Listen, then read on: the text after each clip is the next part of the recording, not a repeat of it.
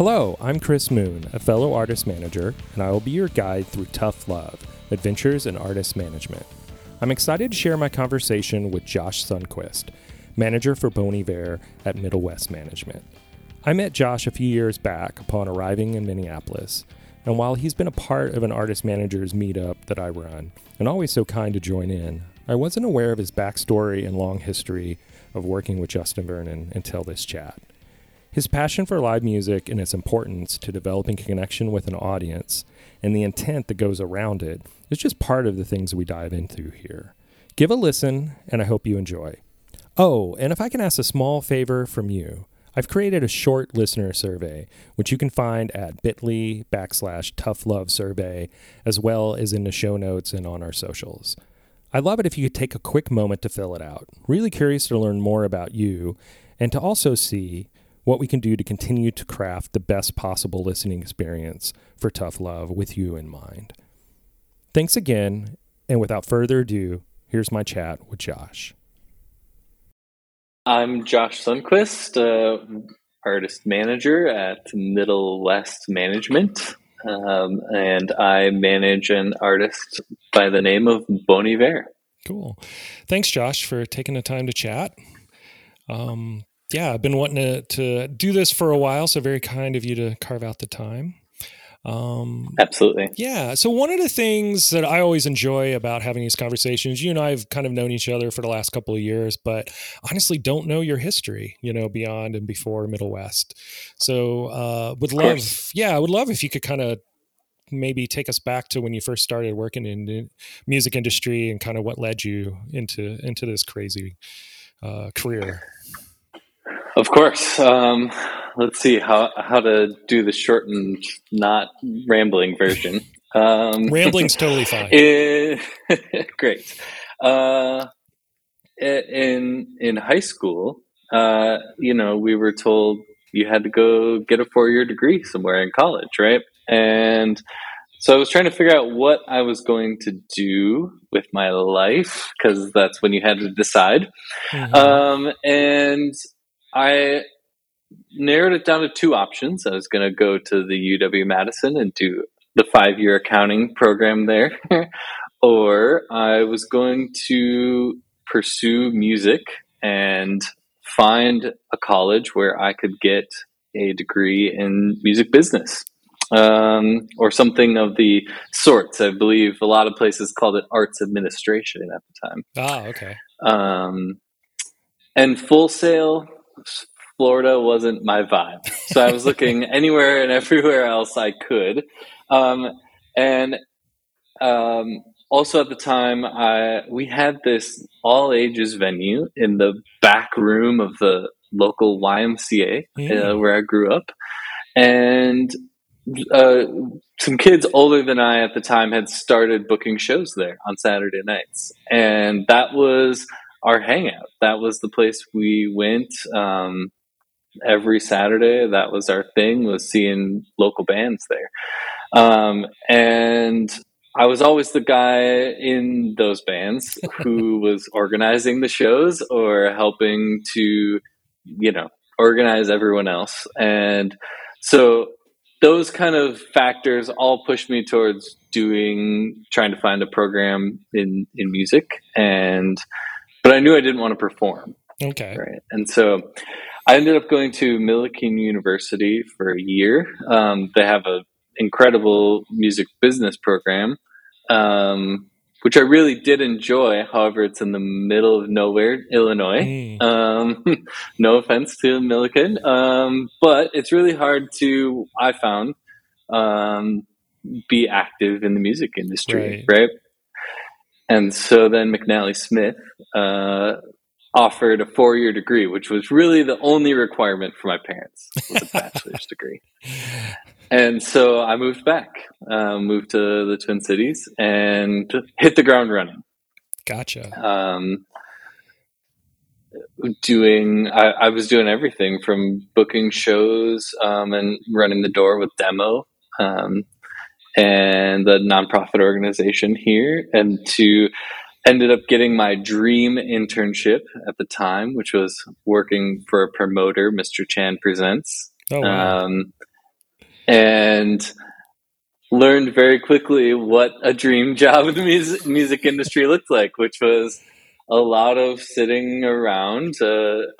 I did learn a lot, doing contracts, a lot of contract work, all the ASCAP and Polestar reporting, Sure. menial grunt work. Right. But I worked my way up to running the door, and eventually, hospitality and runner situation, and ended up learning how to settle shows as well.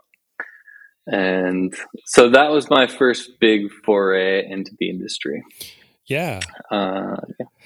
Yeah, that's a great place to start. I think, if you have the opportunity, I mean, up until the pandemic, which obviously put everything on hold and nobody could foresee, I mean, and even post-pandemic, it feels like live touring or performance is still the cornerstone and will continue to be, for artists. So having that background and experience from that perspective, I think, is always a great addition to have because it's so key. And it's been my first love. Yeah. It's always, live performance has always been, going to concerts and everything since my first one when I was 15, at Roy Wilkins Auditorium. Oh, wow. First true, nationally touring tour. Sure. But yeah, that led me to meet Kyle Furnett, my good buddy and pal, and worked for his record label, Ambledown Records, kind of as I was finishing school, working in the back of class with him with this new artist, Justin Vernon project. Little did I know at that time that would be the trajectory for a long time in my life. So. Wow. I guess I didn't realize that you guys were both there at the same time at McNally and at the beginning of all that. Yeah, and Kyle and I knew each other from booking his Eau Claire bands at the all ages venue at the YMCA in Hudson, where we grew up. So wow. That's where we first met each other. Wow. That's great. Yep. And that kind of actually spins nicely into, so many of the touch points, the way, you guys and Justin and that whole crew and, Middle West has kind of really built the business up. It's very community focused. It feels like it has been. Yeah. Which is unique in a lot of ways. It's very Midwestern of us, maybe. Yeah, definitely. But, that's great. You mentioned obviously, being around a bit of infrastructure for the industry is important, but so much of this industry is relationship driven, and you have to build trust and a like-minded kind of perspective. And sometimes that can come from people that and out of the way places exactly. Versus having to kind of, find those people and vet them, later on in a career, which can be challenging in and of itself. It was easy for me to transition really well into working under Kyle because he had just had so much on his plate that he would drop a bunch in my lap and I would run with it and send it back to him completed kind of thing, and together, I was never afraid of any work, really. I believed at that point, there was a lot more going on with Justin and he was really having his moments, and Kyle was working, more hours in the day that I could even fathom. And so any little bit that I could do to help, I was glad to take on and really contribute, including vacuuming out the tour van when the guys came back from tour out at the studio. So that relationship between he and I grew super quick and super easy because there was just so much to do that there was no time to really mess around with what going back and forth. Yeah. Yeah. And sometimes the best way to learn is just by doing, jumping in there and figuring it out and knowing that people have your back and are supportive, and trusting, but just getting it done somehow is sometimes Absolutely. the best way to go and the best way to learn. What were some of those moments early on? I mean, you mentioned obviously it did kind of take a pretty strong trajectory around that first Bon Iver record. And then it felt like, there was a moment to kind of slow things down a little bit with the second record and maybe be a little bit more, have a little more intent with how that was, presented. And certainly by the time you got to the third record, but what was some of the takeaways and tweaks that you guys maybe made, or kind of the early seeds that kind of changed or guided you rather towards a more intent based perspective with Justin's career coming out of that all the craziness that occurred around that first record? Yeah, I mean, there was still so much craziness around the second record. You're right, there was a little bit of a break, but I mean, I moved to Eau Claire when Justin started recording, really in earnest, recording the second record, and spent a lot of time that summer out at the studio, just doing odds and ends, and then working with Kyle at his house in Eau Claire. And there, looking back on it now, I think there were many things that, while intentional, felt or now feel silly. How much merch we ordered, how various things. But I think the most intent based thing was we just followed Justin. It was the way he made that record, the way he called upon others to help him see his vision through to the end, was really just inspiring and really set the tone for that entire campaign. Yeah, no, that's great. And that's a kind of a rare thing for an artist to have, that vision and understanding and humbleness, maybe even, one would say, to kind of open it up. Incredibly rare. Yeah. Yeah. And that's the other thing that I think, regardless of where you may fall in your interest with speaking in generally around Justin's various projects, I mean, it's hard not to look at that stuff and go, man, this feels really earnest and sincere. And I think that's really a sign of a true artist, when you can look at it subjectively enough and go, well, whether I get this or not, I get what they're aiming for and the meaning of what that is behind it. And I think once you establish that kind of trust and interest in a fan base, then you're kind of like, you can do anything. You can kind of go any direction you want to go. And I can only think of a handful of artists who've been able to really build that up, that kind of level of trust up, at least in a modern era, where there's just that opportunity to lean back and just do what you want to do as an artist in some respects, and not worry about disappointing or losing, that trust over time. You're spot on. I mean, I think it's always been there, that, and it's true. He is true to himself, and that has made, Kyle's job and now my job, a whole lot easier in terms of how we go about things. I think, I like to say the hardest part of my job is saying no, because I say no to most things. And maybe, I'm sure that's true for lots of managers, but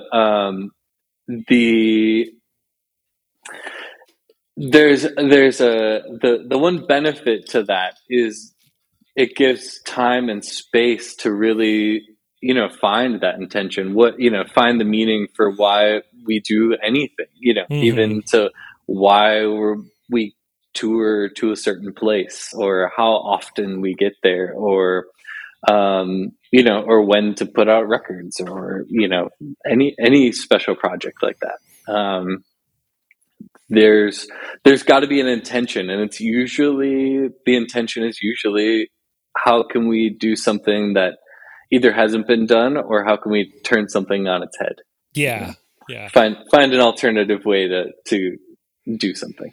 Yeah. It feels like, you guys quickly kind of moved away after, this first handful of records towards a more holistic kind of approach to, being creative, putting music out when it feels right, I guess, for lack of a better word, but also being able to tour a little bit out of the standard record cycle and continue to build and grow on that touring to, I guess, a level that, I don't know, I think a lot of people in the industry would have looked at and gone, well, I don't know if that'll go that way, but it has, and it feels like it's there to stay, based on that hard work and intent put into the live performance side of it too.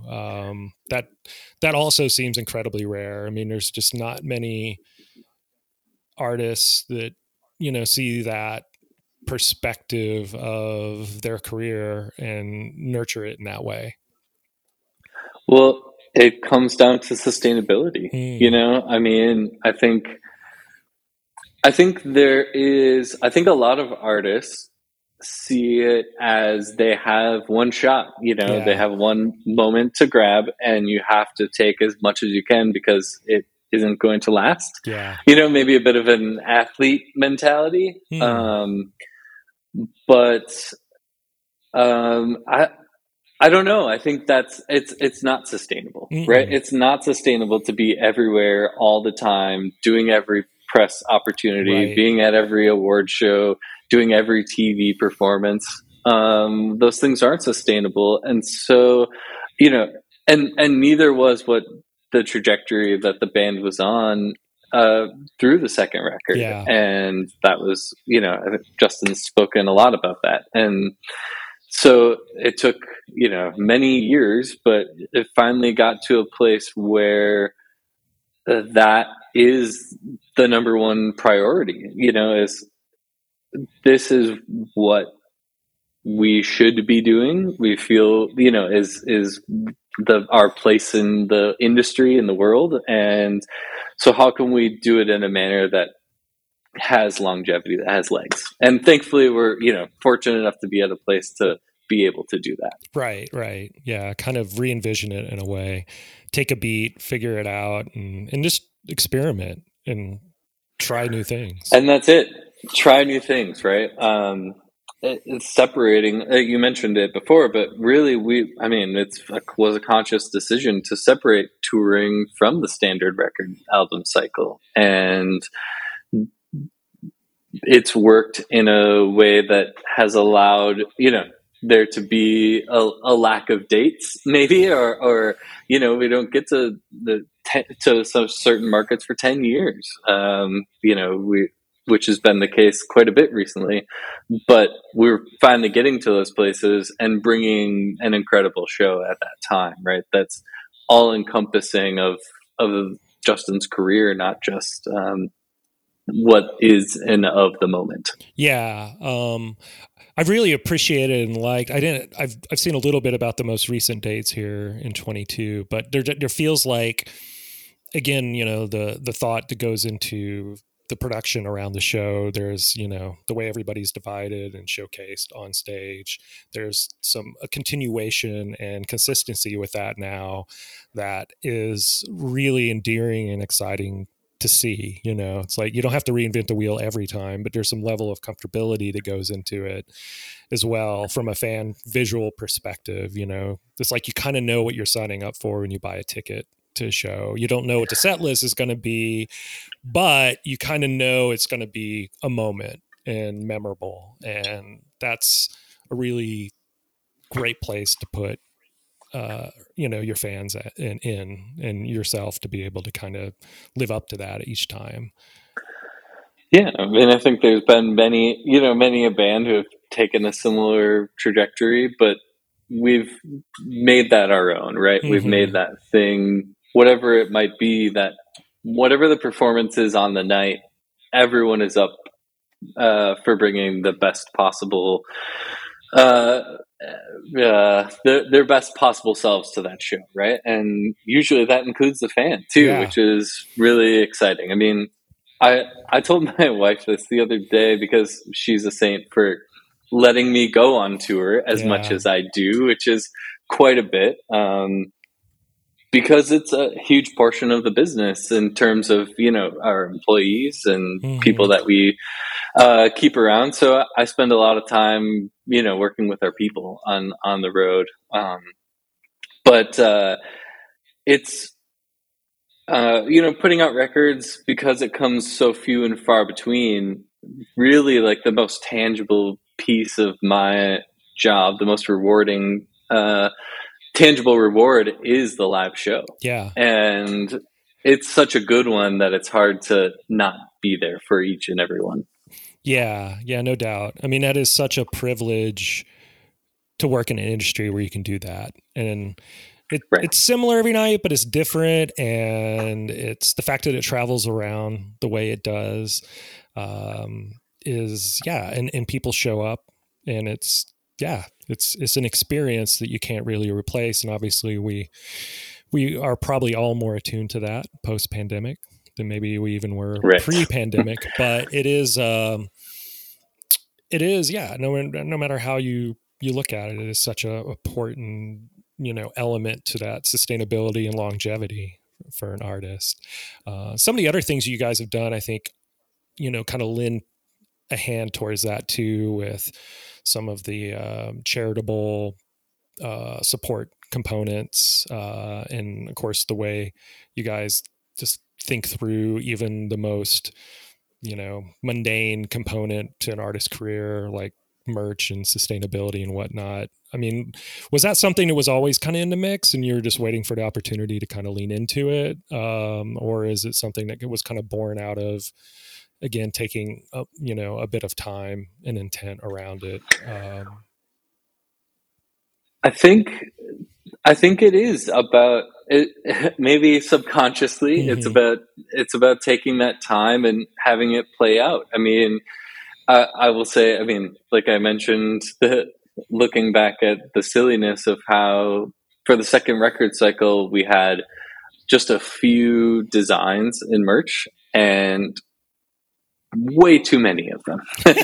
And when everything came to an end on that record cycle and all that merch just ended up sitting in a warehouse somewhere for far too long, one of the weeks, a down week one time, I spent a week sort of dreaming up ideas of how we could utilize that stock, right? Instead of it just rotting away and ending up on people's, on people going, wait, where did you get that? And they're like, I was at the studio the other day and, picked a couple up. And it's like, okay, well, let's do something productive with what we have already, right? And that led to the upcycling, which we did, which was really exciting, with a company called Loopworks out of Portland, upcycled all of our old merch into new items.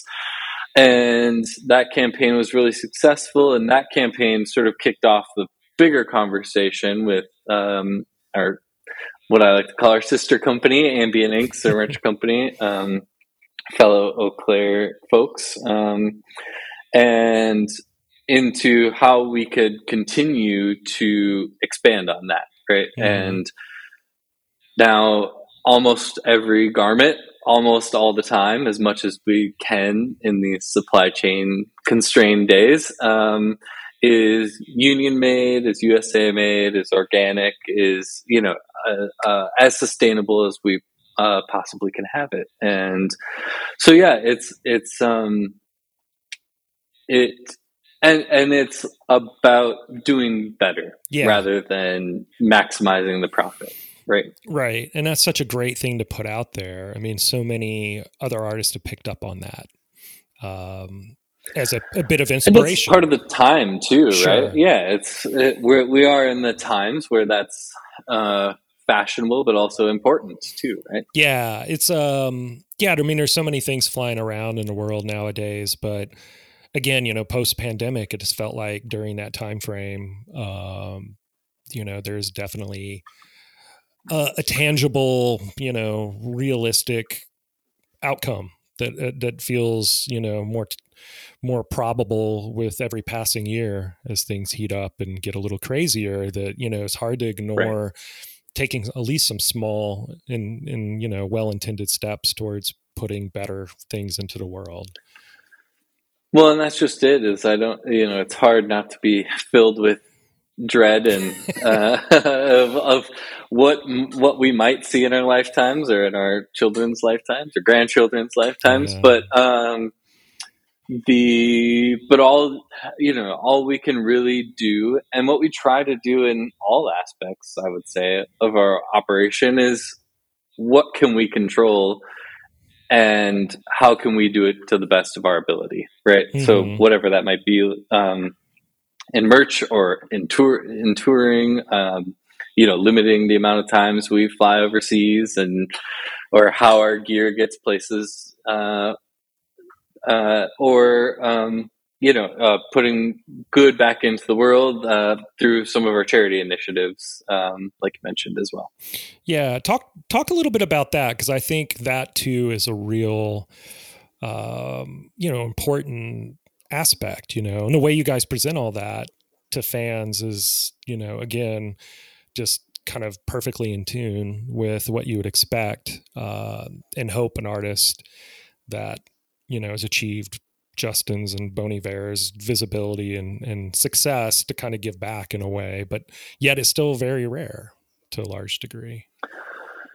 Yeah, I mean, I think it was very important to Justin. It's something he had done for years on his own, of his own accord, and a handful of years back now, we formalized it, I guess, put a name to it. We called it 2 billion. And really it's an umbrella for a lot of the charitable organizations that we support, mostly, domestic violence, sexual abuse victims, shelters, trans protection was one of the big organizations we just worked with. And we try to do it everywhere we go. We try to make a local impact. And so we do that through a lot of different ways, sometimes forward facing, sometimes not, most of the time not. But enough that it has, we get regular letters from places where we've made, a visible difference in, from being able to buy a passenger van to, move people around or help them get out of their bad situations, or whatever we can. I mean, I think we aren't the experts in what people need or how to help them the most. And so by partnering with the people who are, through a pretty robust vetting system, we find some pretty great partners and financially support them so that they can support people as well. Yeah, no, I mean, it goes back to that community building component, and really tapping into stuff that, allows you to kind of achieve things that you would hope to in manners that you can. Right. Yeah. We're not going to end any of those things, unfortunately. So yeah, we do what we can. Yeah. No, that's fantastic. And a good, watermark towards, hopefully getting other people to pick up and run with that too. And just bring a bit of visibility. Yeah, absolutely. Visibility and awareness. So it's a similar thing we're doing with our voting initiative in Wisconsin as well, called For Wisconsin. It's community building, right? It's voter awareness. Doesn't matter what side you vote on or what your feelings are on one thing or the other. It's about building community and getting people to vote, right? More than 50% or whatever it was, 60% in the last presidential. So yeah. No, that's great. And hopefully, all those things slowly move the needle in a good way. In some way, right? Well, I mean, at the very least, you can kind of look back and go, well, we made the effort. We're doing what we can, and hopefully inspiring other people. Exactly. And that's how. And it's working. It is working, and it takes a lot of experimentation to find something, but it is working, and so once we find something like that, we're excited to really chase down that rabbit hole as deep as we can. Yeah, absolutely. So what, with touring being such a, cornerstone, and then obviously a couple of years back, the, the pause that was, put on everyone there from a mandatory perspective, what were some of the things that you guys did creatively to kind of, take advantage of that time and see through it? Well, we stopped. I think that was one of the biggest things.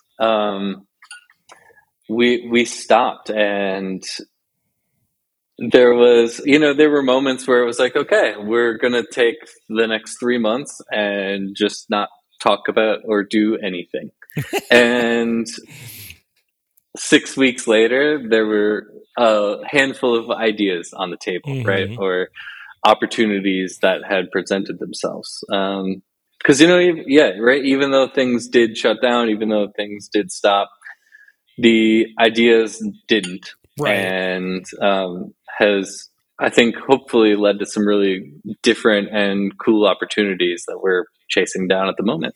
Yeah. I mean, that's the thing. It's like you get kind of in the rush of it all, even when, the MO is to be, bring a lot of intent and thoughtfulness to what you do. But that was, I think, for a lot of people, an opportunity to take a deep breath and, hopefully good ideas and some inspiration, comes out of that.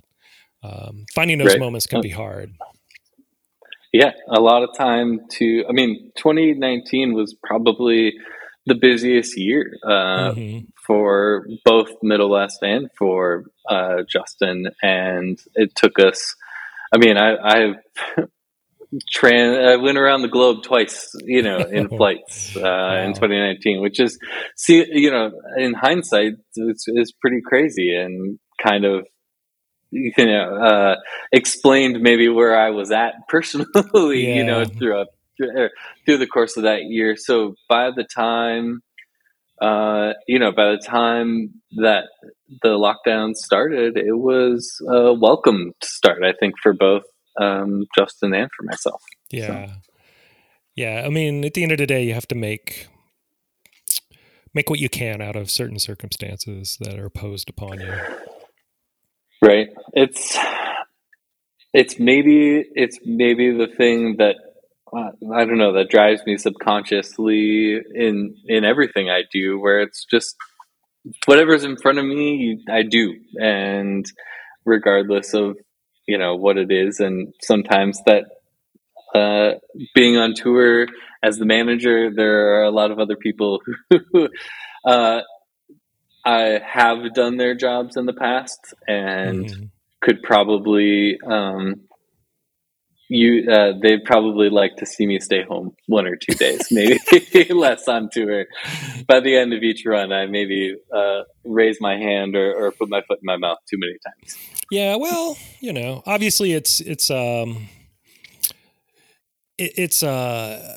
important aspect and probably hard to kind of, maybe sit back and lean back on too much. Yep. So, but at the same time, yeah, I mean, it's, when you have a good group of people around you, you've had for a long time, I imagine, It probably runs fairly smoothly most days, but I mean, that's the beauty, or I guess a travesty of being on the road. There's always always something that surprises you. There's always a surprise. You're always with the same folks, and always in usually a too small of a space, right? So, True. Yeah. It's a family, and like most families, it can get a little dysfunctional from time to time, but lots of love. Okay, occasionally, right? All love. Yeah, absolutely. That goes around with it. What from a kind of looking back from and circling back to the touring side of things, what are some of the challenges with the growth that kind of occurred, kind of moving out of smaller venues into theaters and into, essentially arenas now and amphitheaters, when it comes to like production and flexibility, to kind of really put on the show you guys want to put on? I'm sure that was probably, some challenges were probably presented along the way. Definitely. I would say the biggest challenge has always been not putting the cart before the horse, for as a metaphor to use. In 2019 was the first arena tour in the U.S., and it was a big question mark whether that was the right thing to do at the time. And I mean, luckily it was. And and the other biggest challenge is you give everyone on the team has a long leash, because everyone has their their strengths that are really, really strong, and there's a lot of trust there. And so the vision, there's many a conversation about the vision, and then executing that within reality sometimes is very, very difficult, right? You grow from 5 semi trucks to 12, and all of a sudden you're swimming in truck drivers, right? Wow. Yeah. And those kind of those are the toughest conversations to have, right?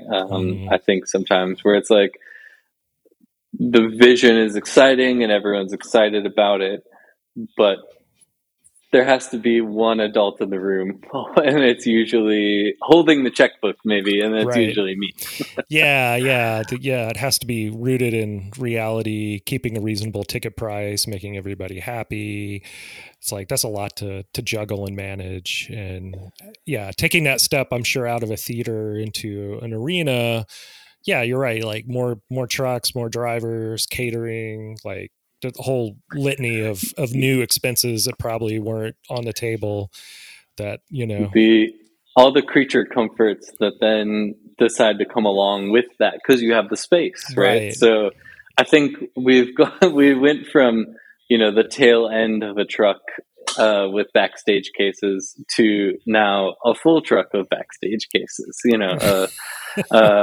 because there's the room and there's the space, and truly you have the creature, those creature comforts that make being away or being in a giant concrete bowl, more exciting every day. Right. So. Yeah, there's something to be said for that, for sure. It can alleviate some of that stress. Yeah. I think there's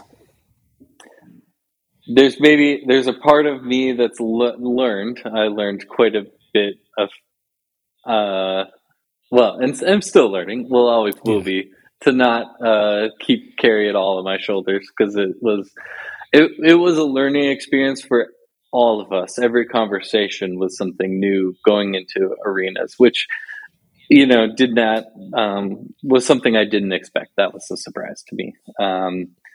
Everything is just amplified so much more.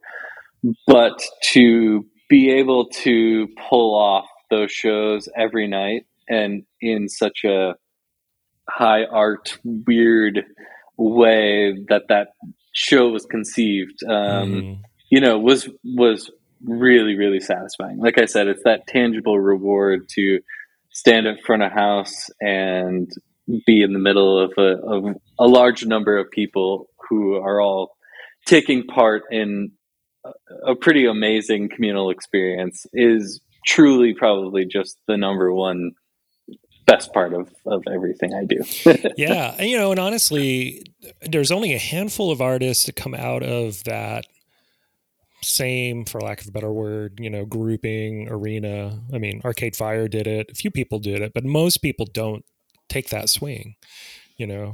Most people get pretty comfortable managing, whatever opportunities they can hold on to at a theater level, doing multiple nights, and not trying to make that jump, and so something to be said, and something that actually, is unique and needs to happen, I think, for the industry sometimes to make that leap, and give that, it's a whole different experience, both for the artist and the audience. But it is, I don't know. I know a lot of people are like, I don't like going to an arena show for a variety of reasons, and I get it, but man, I don't know. Every time I go and get an opportunity to, there's something kind of exciting about that, It's a scale thing. Yeah. I mean, to be able to hang the amount of PA we hung every day, Right. Not to mention the rest of the lights and production and stuff we had every day, but the amount of PA, and to be able to go up to the 300s, to the nosebleeds, and hear it crystal clear as you would if you were down at front of house, was very cool. And that, just that scale of people is it's pretty awe-inspiring. Yeah, it's a whole, like, it's the machinery that goes into that. Yes. Is, inspiring and fascinating to kind of witness, for sure. A friend of mine put me in touch with a friend of his who was in town, and he was guitar tech for Patti Scialfa when the last time Springsteen was in town. Patti didn't come, so he didn't have anything to do. So, but just going backstage at a very simple setup that they have, there's really no production per se on stage, but just being, back there for a moment was just fascinating. Somebody Absolutely. who, basically for the last 40 years has been performing in arenas and or stadiums, and just seeing the again, the machinery that goes into that was just, eye-opening, and kind of like, oh my gosh, Right. There's I think there's, like you said, taking that swing, there's one of the things that it did is it just changes, it changes the dynamic. And so now going to do outdoor shows and amphitheaters, it is a whole different dynamic as well, right? Like, right. We were just in Miami. Is it going to rain? Yes, it rains every day in Miami. Maybe not every day, but it did when we were there, right? But then not for the show. So that, you kind of, it keeps you on your toes. It keeps it fresh. It keeps it interesting, truly, right? Yeah. And that's funny you landed on that word, interesting, because that's another aspect of all this. It's like, I don't know. It's real easy to reach a level of success where you just kind of, you do the plug and play thing, and you don't really venture out or take a lot of risk for whatever reason. And some of that's, viable. But at the same time, it just feels like, as a fan, like, oh, what's next? Where am I going to hear, Justin next? And what is this next record going to be? Who knows, but going to a show, it's going to be interesting. And it's, you're going to hear some songs that are familiar and that you could connect with. And that's a pretty strong, beautiful thing. And my hope is that we continue to do that. And it's an intention of ours to continue to do that, and to continue to keep not only us on our toes, but the audience on their toes, right? Just even the slight challenge, the slight challenge of, come see the band in an arena and and with 10,000 other people that you've never had that opportunity before. That will, would people respond to that appropriately, or would they be into that? And they were, thankfully. And I think there's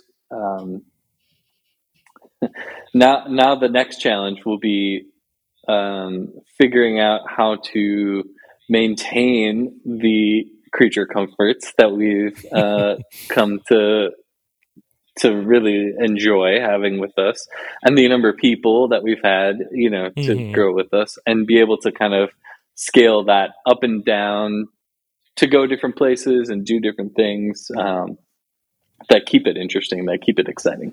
Yeah. There seems to be, I've noticed this with a lot of artists, there seems to be a lot of ebb and flow and market to market, obviously there's certain markets you can go into and do, well, actually Arcade Fire is just looking at their routing for the fall, and they're doing United Center in Chicago, but then they're at the Armory here.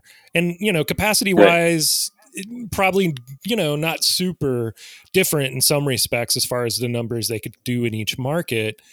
But, the Armory isn't an arena. It's close, but it's a scaled back small arena. But it is interesting, there's probably some concessions as you kind of ebb and flow through some of those venues. And I don't know, there's something that's really exciting about, there's got to be something, I think, pretty exciting for both fans and artists, kind of, like right sizing to markets and playing those kind of variables to some degree. It kind of, yeah, I mean, there's challenges, but it's also, hopefully keeps everything fresh. The challenge is, what's the best venue for the band to play in the market? Mm-hmm. Does the production allow for that? Right. Does the current, the newest one, does the current COVID status allow for that? Right.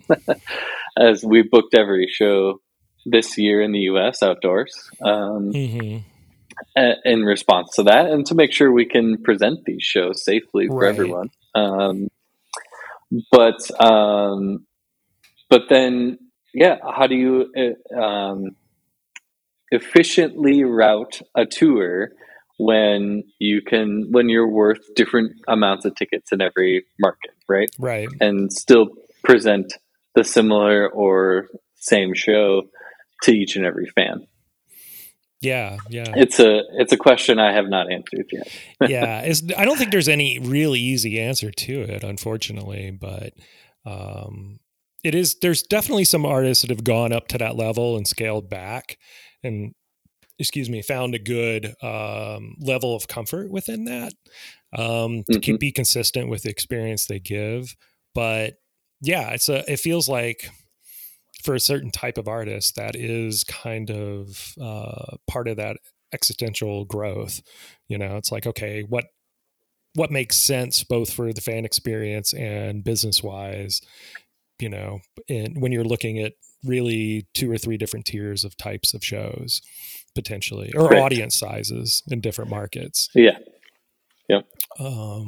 And when you're a band like Bon Iver, there's very little room for flexibility in terms of how the show is presented, right? Because that truly is number one, right? Mm-hmm. What is the visual and the audio components of the show at the peak, right? Every night, and that's a really hard thing to accomplish. Yeah, but worthwhile to put the thought and intent into it, and hopefully find a good balance within it. Yeah, exactly. It's a good challenge. It's a challenge I like. Yeah, absolutely. Well, obviously we talked a lot about Justin's projects in Bon Iver, but what are some of the other, and that probably takes a majority of your guys' time and focus, no doubt, given the variables involved there. But I know you guys still work with S. Carey and a few other aspects, right? But how has that kind of ebb and flowed with Middle West over the years? Yeah, with other projects, you mean? Yeah, another artist. Another artist, yeah, right. I mean, at one point we had, 3 offices Yeah. and 32 artists, at our biggest peak, and managing 8 employees. It was, Wow. it was a really big, it was a reasonable size operation, I would say.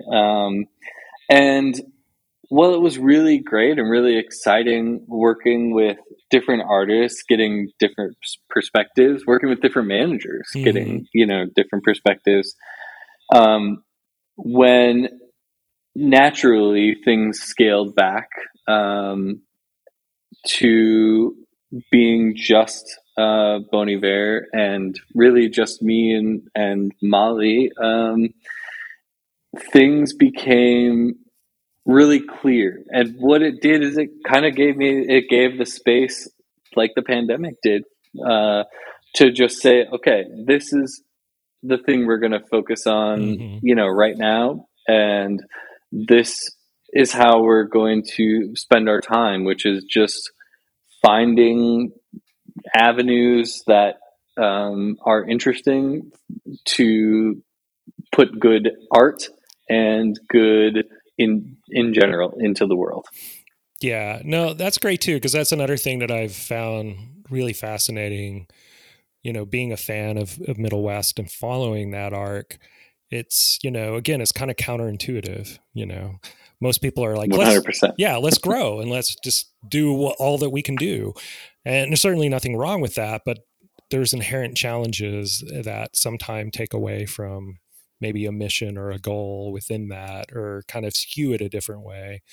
And I've really appreciated that arc for you guys, because it says a lot, and it goes along with you know that all that intention and thoughtfulness that goes into Justin's projects and Bon Iver, that it kind of mirrors what you guys have done with Middle West, is just kind of settle it into a place where it's manageable and sustainable versus being big and robust.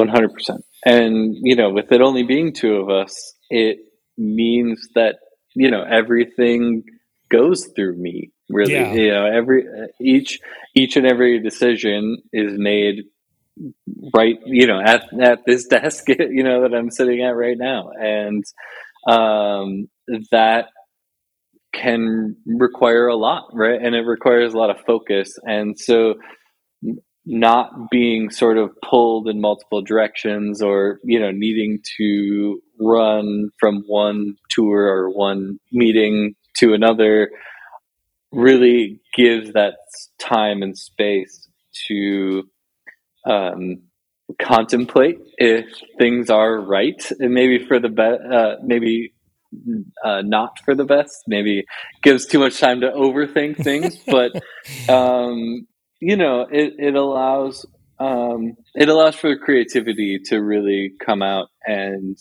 to explore things before we actually enact them. Yeah. Yeah. And that's another part of that kind of dual trajectory that allows for that. I mean, at the heart of it, as a manager, you should have that. You shouldn't just be execution. There has to be some creative component to it too, ideally, depending on the nature of the Yeah, that's what artist. makes it worthwhile, right? It does, yeah. Yeah. I mean, ultimately, it should be more of a creative partnership on some level. And it feels like there's a Totally. lot of opportunity for you guys in the world you run in for that. And you can be supportive of other artists in other ways without being directly linked and taking on that as you mentioned earlier, just kind of shouldering all of that. It's a Exactly. unique Yep. relationship, but it can be one that could be almost counterproductive at a certain point for the greater good. Right. I think it matches our personality, right? Yeah. It's Justin set a great example in following who he is with his art, and it's he's been fortunate to be able to continue to do that. And I think it's been a great example for how we run our business too, and work together. It's we're able to follow who we are. We're able to explore our passions, even and have other hobbies outside of working in the music industry, which is still still my first love, going to shows and listening to music. But to be able to explore and take in other inputs, from other industries, from other art, and maybe get inspired for something that feeds back right back into what we're doing here.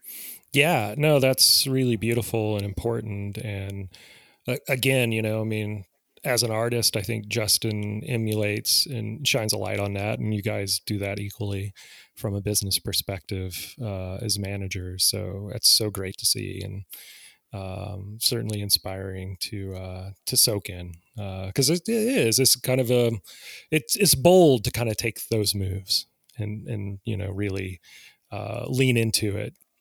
It's a good place to be, and I'm sure it feels good most days, but it's still a very bold thing to do. It can be lonely, but it's good. Yeah. Oh, well, that's where the community comes in. Exactly, right? Yes, we do.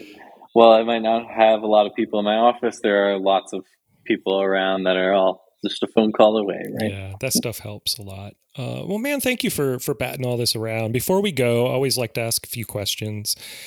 You almost actually stepped into one of these earlier, but we'll get to that one in a moment.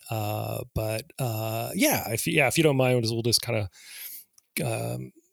take a moment to go through this. So, what was the first record you encountered?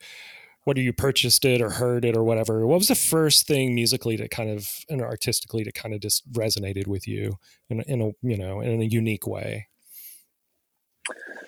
The first record I purchased with my own money is maybe is pretty embarrassing, but that's okay.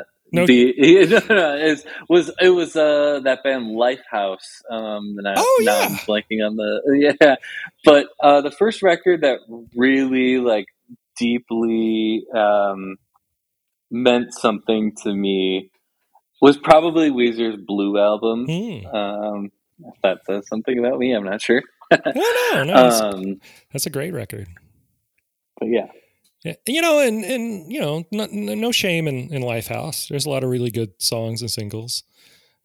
Yeah, right. Yeah.